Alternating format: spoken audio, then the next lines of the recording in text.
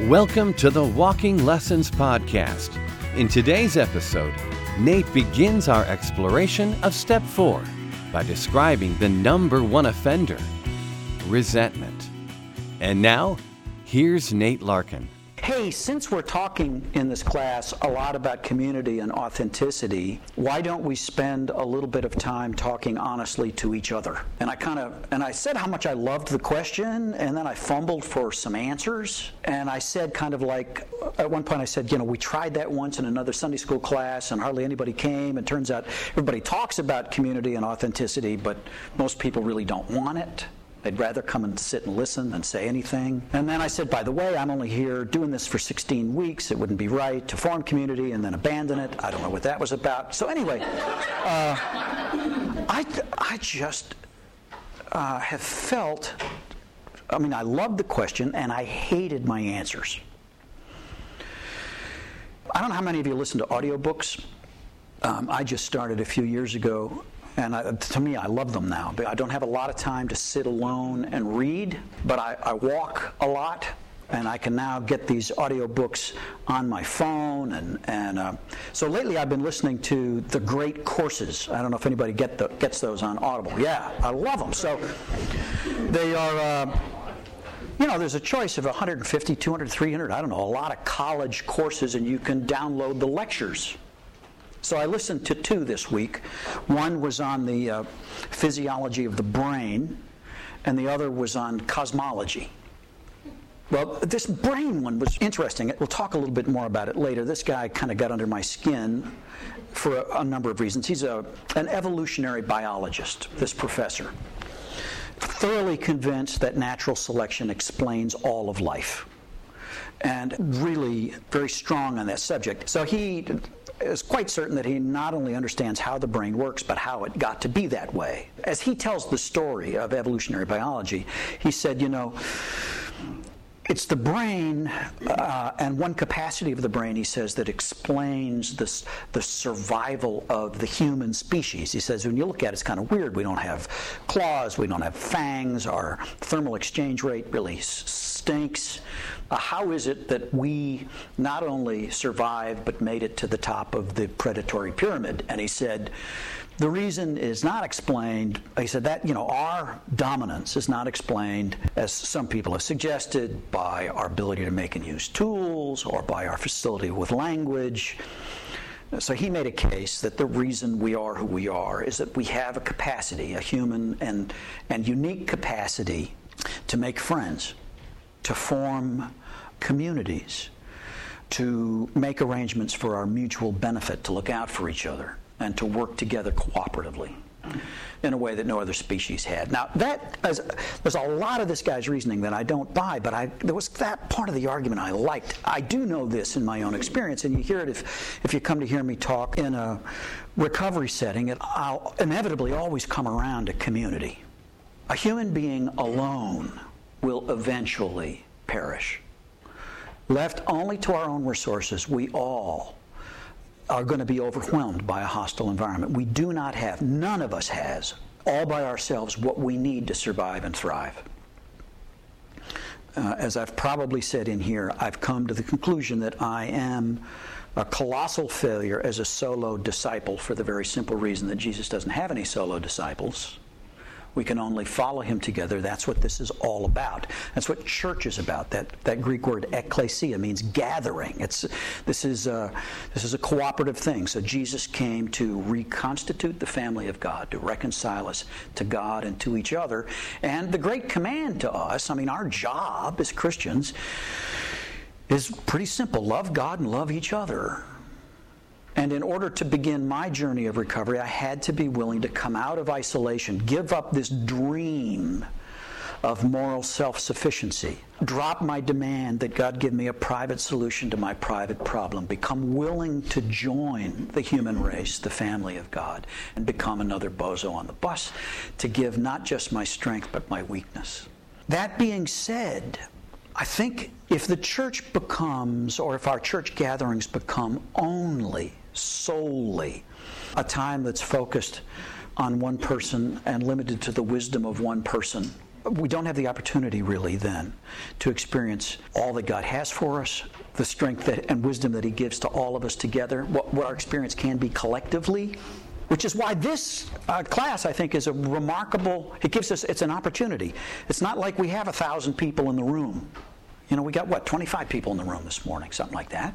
Well, as I told you, I listened to those 2 college courses this week, one on brain physiology and one on cosmology.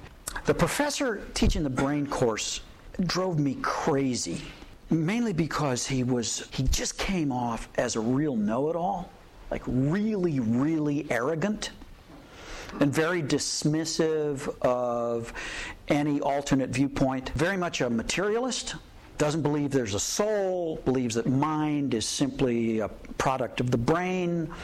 I know enough science and enough of alternate opinions to know that you could at least acknowledge that there are other ways of looking at it. But this guy wouldn't even do it. I mean, he came off as really a know-it-all. Although he made fun of early stages of ignorance. You know, before we understood all that we know about the brain. At one point he said, Hippocrates, the father of modern medicine, thought that hysteria comes from a wandering womb. And that's where the word comes from. Hyster is the Greek word for the uterus. A hysterectomy is the removal of the uterus. So, which he said is why only women are crazy. Okay?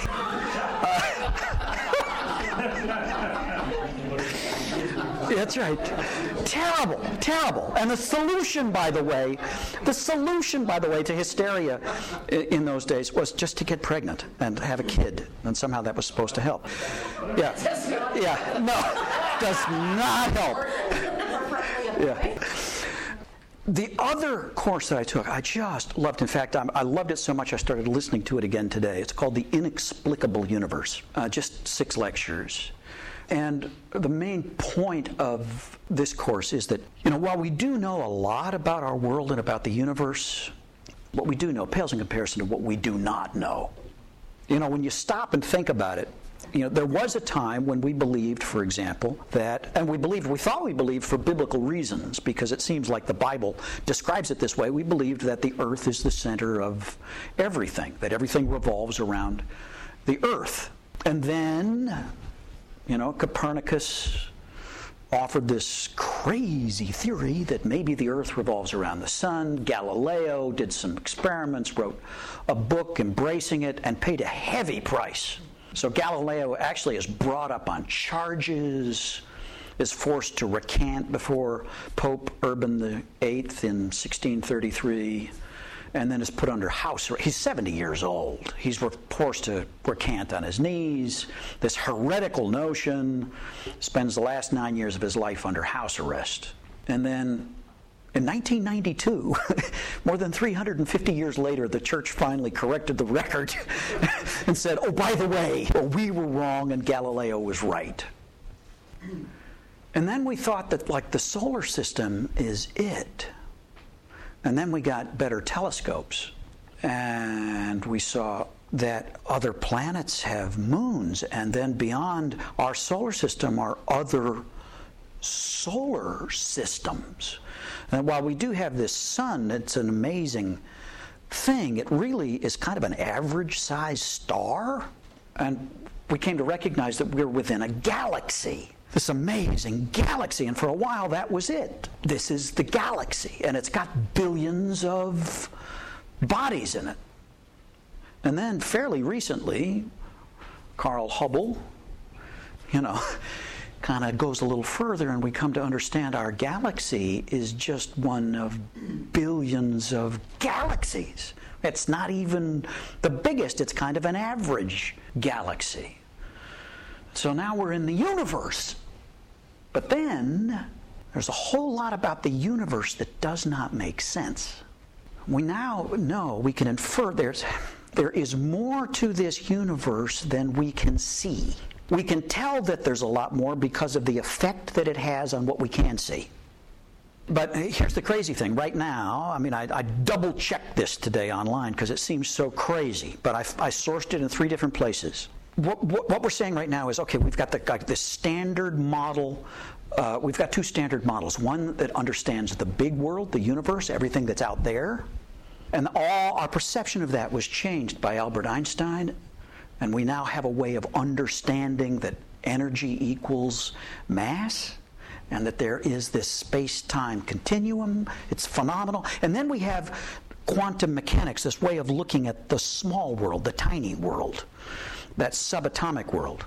It's not as simple as I was told when I was in elementary school, that atoms are just, they're like little solar systems.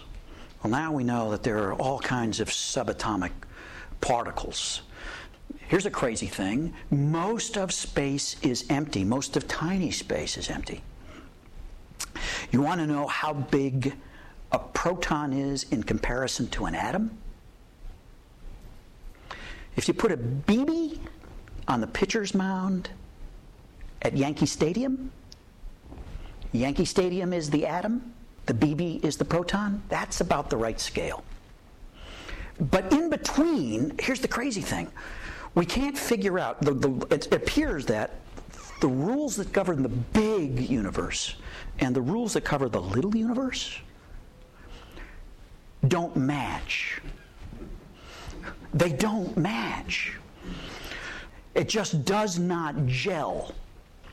Mathematicians took the rules that they'd learned in the small universe to apply to the big universe. When we discovered in 1992 the expansion of the universe is not slowing as we thought it had to because of gravity, it's actually speeding up. We tried to figure it out by applying the rules we learned down here to that world, and turns out the calculations are off by a factor of 10 to the 23rd.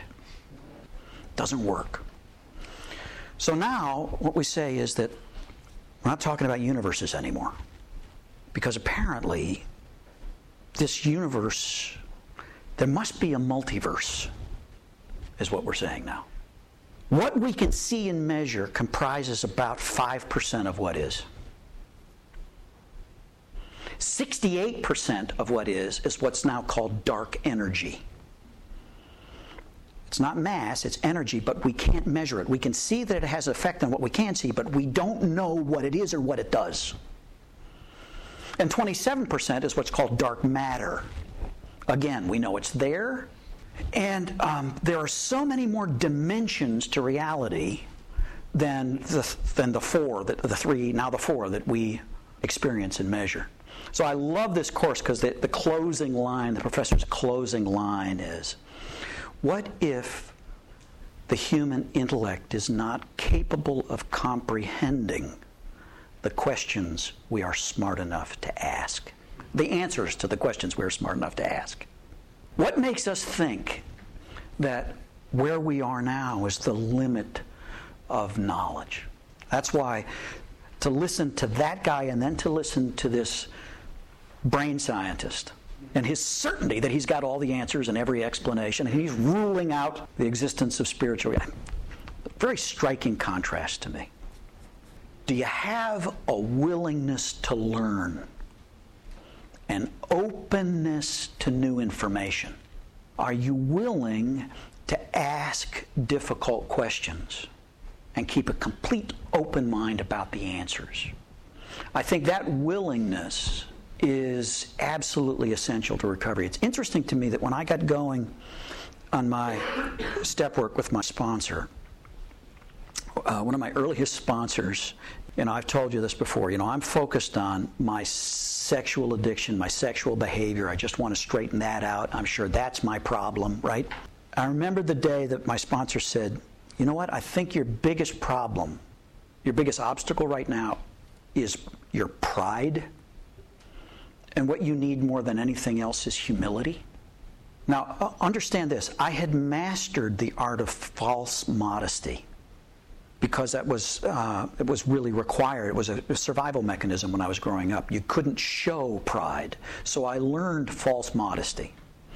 I learned it so effectively that I actually thought I was a humble person.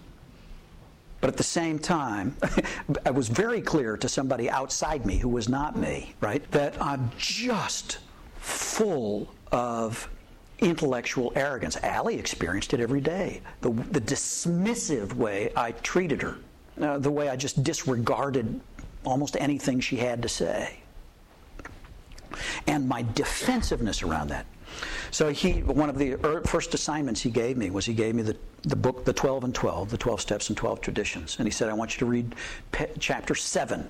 It starts on page 70 and it goes to page 77. And it's about humility. Read it every day. And I read that chapter every day for, I think, almost a year. Slowly began to get the message that we don't make any progress at all until we're willing to admit that we're not there, that we're far from there. We won't accept new information until we're willing to accept that we need new information, until we stop defending what we already believe, our own self-concept. We got to be able to be learners and searchers.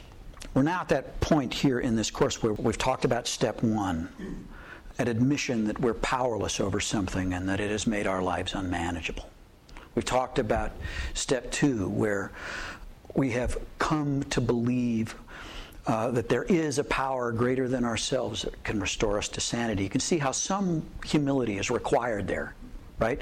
I have to at least step off the throne of God and allow that there might be at least one power in the universe greater than myself, right? And then step 3, make a decision, first decision I have to make, to turn my life and my will over to the care of God. Now I've got to believe that He's actually benevolent, that there is somebody who cares about me as much as I do, and who will look out for me. I don't always have to be looking out for myself. And that He can restore me to sanity. And that is implicit, the admission that I'm insane. And I need somebody to bring things back square, right? Well, now we're up to step 4, which can be a very terrifying step. But here's what I know in recovery and understand I'm very much still on this recovery continuum. I'm not speaking to you as an expert, just somebody who's kind of been on this road for a little while. Here's what I've noticed.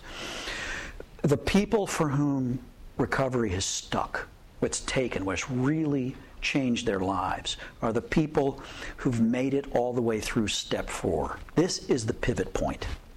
Everything else is preface. Step 4 is terrifying. Unless you believe the gospel, you really have to grasp the gospel in order to do step 4. Because step 4 chips away at all our self-righteousness. Step 4 is this: made a fearless and searching moral inventory of ourselves. A fearless and searching moral inventory. A very long and detailed look in the mirror. Searching not just for our assets, but for our liabilities. I love the word inventory. And in the 12 and 12, Bill W., I think in a very helpful way, kind of compares it to a retail business. He says, hey, business that doesn't conduct inventory from time to time isn't going to stay in business very long. It's going to think it has what it doesn't. Some goods are going to have drifted away. Some may have been stolen. Some have gone bad with time. Some have become unsaleable. He needs to be able to get rid of that stuff. He's got to find out what he actually lacks, he or she. So that's what this is about. Now understand, when I first entered recovery, I thought that my list of liabilities was pretty short. I mean, I had this sexual thing going on that I had to straighten out. I did not fully understand, and I'm sure still don't understand. I got this, one of the weekends we were away, I got to do a conference with Scotty. And, he had this great line that I just loved, where he said, Jesus died not just for the 4% of your sin that you know, but for the 96% you've never seen, right? All that dark energy and dark matter. You're measuring what you can measure, but it's a very small percent of what's real. And he died for it all. And, by the way, I was so conditioned by shame and self-hatred that once I committed to recovery, once I put myself in porn prison or whatever it was, I just kind of turned myself in. It was the first time I did a step 4, I wrote a federal indictment of myself in which I had absolutely no assets at all. I'd never done anything right. The image of God was completely obliterated in that indictment that I wrote of myself. And then, and did my best. So, the first time I read a step 4 to a sponsor, when I got done, he looked at me and he said, well, I suppose some of that's pretty accurate. He was an old Tennessee guy. He said, be nice when you can say it without so much shame. That was kind of a good thing. Now, here's the thing. When you come to step 4, if you're working with a sponsor, if you're in 12-step, you come to step 4, there's this accumulated wisdom within 12-step circles that says if you want to look for your defects, for the liabilities, the things that have really been driving your insane behavior, there are kind of some high probability places to look. Good chance that you're going to find something here. And at least among addicts, among alcoholics and sex addicts I know, and I think most addicts, there's this phrase, you'll hear it a lot in 12-step circles, resentment is the number one offender. So very often, what has triggered our behavior in the beginning, what tends to drive and excuse our behavior, are resentments. And so typically, when you get going on a step 4, a sponsor is going to encourage you to start to build a resentment list, to start actually to put these things on paper. Now, resentment, it comes from a Latin word, the same word that gives us sentient. Sentile, that Latin is sentile, means to feel, right? So we are sentient beings, that means we're conscious, we can feel. So to resent is to what? Feel again. Okay, to resent is to feel again. I don't know, I'm continually amazed now by the way technology has affected sports. When I was a kid, there was no such thing as review of an official's call, right? The call was the call. If it was a bad call, it was a bad call, and you just screamed at the ump or the ref or whatever, but it was over, it was done. There was no appeal. Well, now, in the NFL, in the NHL, in the NBA, even tennis, everybody, college football, I guess, is doing it, right? You can appeal, a coach can appeal the call of an official based on what? Instant replay, right? So we can go back and we can review the shot. So here's what we do. All of us have this ability to do kind of instant replay. And some of us have refined this to an art. We kind of have these key moments throughout our lives in which we have been the victims of injustice or abuse or unkindness when we've been hurt, right? And we've got that in video.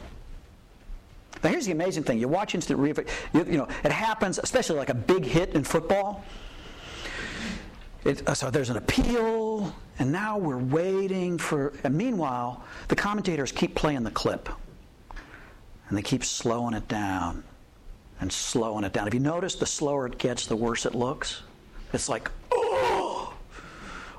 And sometimes it makes it to the highlight reels, and you're going to see that thing for years, right? Boom! Well, that's what some of us do. We've got these moments when we were abused or we were neglected or, some terrible thing has happened. Some painful experience. And we save the film and we like to play it. There's kind of a perverse kind of comfort in that. Just kind of remember how badly we were betrayed, how unjust it really was, how much it hurt. And really, the more we play it, kind of the more it hurts. I had a long string of those when I came into recovery. It's not as though none of that ever happened. But it is as though I couldn't get past it. Here's the thing about these resentments that we kind of save up and continue to replay. First of all, they anchor us to the past. We can't very well write a new story because we're so tied to that one. We keep coming back to that one. Secondly, it can trigger these feelings of abandonment.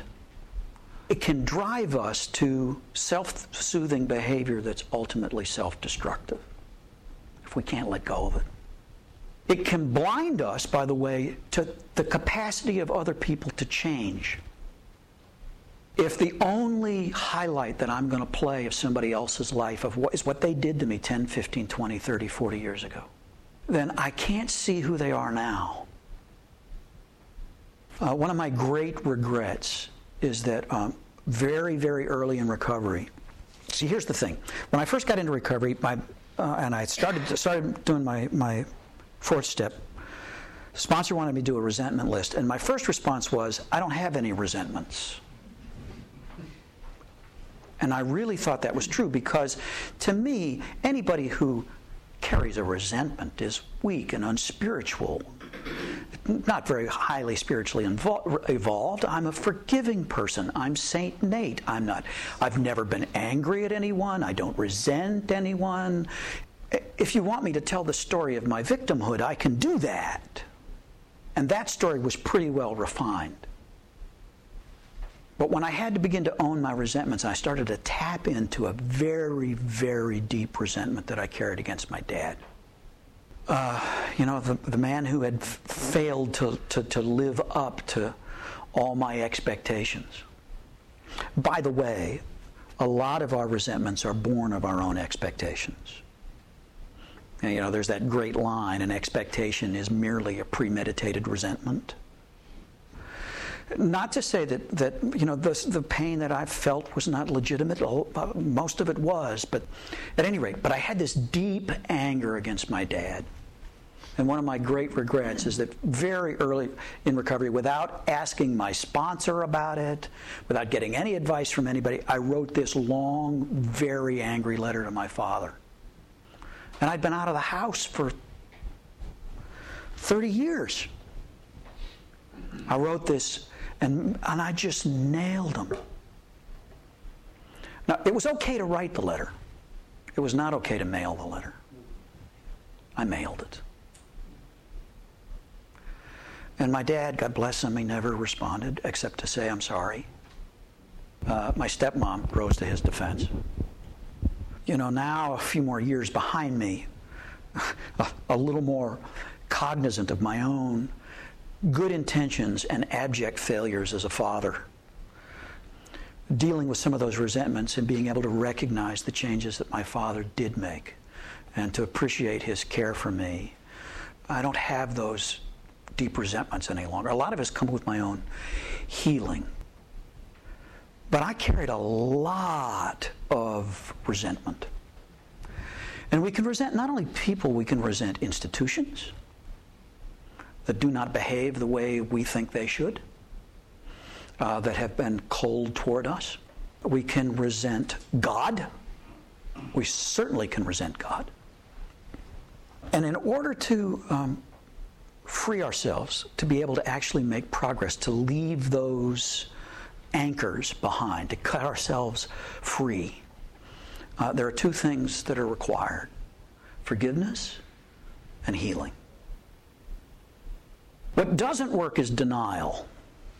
What doesn't work is just saying, okay, well, I'm just not going to think about it anymore.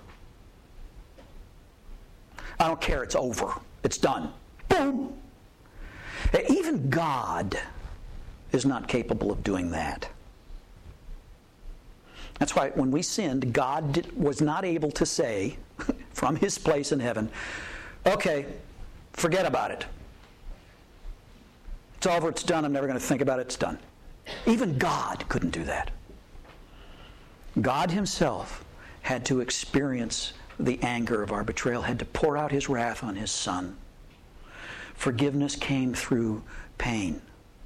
One of the pieces of advice that I routinely give to guys who come to me after being discovered in infidelity, married guys, is to tell them, brother, for now, your job is to allow your wife to be, your main job is to allow your wife to be as angry as she needs to be for as long as she needs to be angry. What you do not want is quick forgiveness, because quick forgiveness is not forgiveness at all. It's denial. It's just burying that pain. And if she does that, it's just going to simmer. It's going to turn into resentment. It's going to poison your relationship forever. She's got to be angry in order to forgive. I remember, as Allie is coming to terms with my infidelity. Remember at one point, I'm doing everything I can to try to be sweet and nice, and I haven't begun to feel Allie's pain, but I'm starting to be sweet. At one point, I said something to her. I said, "Honey," and she turned on me. And she said, "Don't call me honey. Don't call me sweetie. I have a name," she said. "My name is Allie. If you would like to speak to me, use my name." And I can't believe how tough it was for me to actually learn to call my wife by her name. It's a very healthy thing for me to learn to do. I think I'd use those terms of endearment as ways to kind of objectify her and not deal with her humanity and identity as a person like me. It was really weird for the next year or two always to call her Allie. These days I can call her honey again. But I also call her Allie a lot. But that was very healthy. That Allie, she was owning her anger.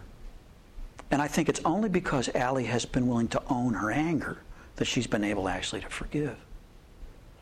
And she doesn't carry a resentment against me that I'm aware of, or I think that she's aware of these days. But that comes through, it's not an instant thing. And I don't think it can be done without God's sovereign hand. I do believe we forgive because we've been forgiven. And sometimes God will just, if we ask Him to, He can relieve us of these resentments if we just take our hands off them. I'm tired of carrying this. I'm tired of going back to this false comfort all the time. I'm tired of what it does to me. I would like a new story, but I can't get free of it. Would you please take it away? And it's likely it may also, if you've been injured in that. Now sometimes, the pain that we carry, the way we've been treated by other people, it's only after we get a little bit of recovery in this repentance process that we notice that people were angry at us because we'd stepped on their toes and they retaliated. We were unfeeling and unthinking and uncaring, and that's why we got what we got. Sometimes that's the case, and it's helpful for us to acknowledge and repent of that, and then it makes forgiveness a little bit easier. Sometimes what we got was none of our fault at all. We had nothing to do with it. It was just plain cruelty or indifference or injustice. I remember running into a friend of mine a few years ago, a guy who I knew, a recovering sex addict, had become a therapist, and I'd heard good things about it. I hadn't seen him in a few years, and I ran into him out in public someplace, and I said, "Man, how's it going?" He says, "Man, it's really good." He says, "Probably worked with about 1,000 sex addicts so far." He said, and doing a lot of trauma work. And I went, "Yeah, addiction and trauma, they go together sometimes." And he stopped, and he looked at me, and he said, "No," he said, "they go together always." And that really opened a door for me to help me recognize that at the root of addiction, there is always a trauma. And that's why it's helpful, in addition to doing the kind of work that we discuss here, doing the step work, certainly praying, also to take advantages of the other gifts that God gives us, especially within this community, the healing gifts that can help us process traumatic experience. Sometimes what we really need in order to break away from this thing that has us is to get some healing from the pain. That traumatic event, whatever it was overwhelming. We were not able to process it. And it has stayed there. It's never been resolved. We've found ways to work around it. Whenever we get close to it, or anybody else gets us close to it, the fear comes up, it triggers, and we begin to act in irrational ways. It could be that sometimes our addictive behavior is avoidant. I'll go there rather than go to that painful place. Sometimes it's just sedative. This hurts. I'll numb out somehow. That's why it's very, very helpful to get some help in healing. And that can come in a lot of ways. It can actually come here. And in group and in conversations with another person. You know, we are counseled in Scripture to carry one another's burdens, to mourn with those who mourn, weep with those who weep, and rejoice with those who rejoice. Sometimes that healing can come just in talking about it with somebody else, not with the aim of deriving some comfort from renewing an awareness of our victimization, but by entering into the grief and the pain with a desire to walk through it. But we can't walk through it on our own. It's too big.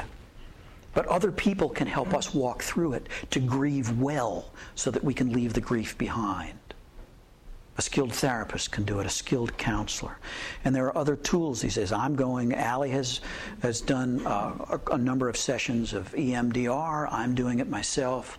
There's now a variant of it called brain spotting we're going to start up. Anything that can help us to process that traumatic, the biological effect of trauma on the brain that then plays itself out in behavior. So yes, it's about forgiveness, and it's about healing. So I leave you with this suggested assignment for the week. Make a resentment list. I challenge you to see how many people you can put on it. Okay? How many people or institutions might you resent? And might that habit of re-feeling be tying you to a past you're trying to escape? Thank you for joining us on this episode of the Walking Lessons Podcast. We want to hear from you. Please email your comment or question about today's lesson to walkinglessons@gmail.com or join the Walking Lessons page on Facebook. We'll see you next week.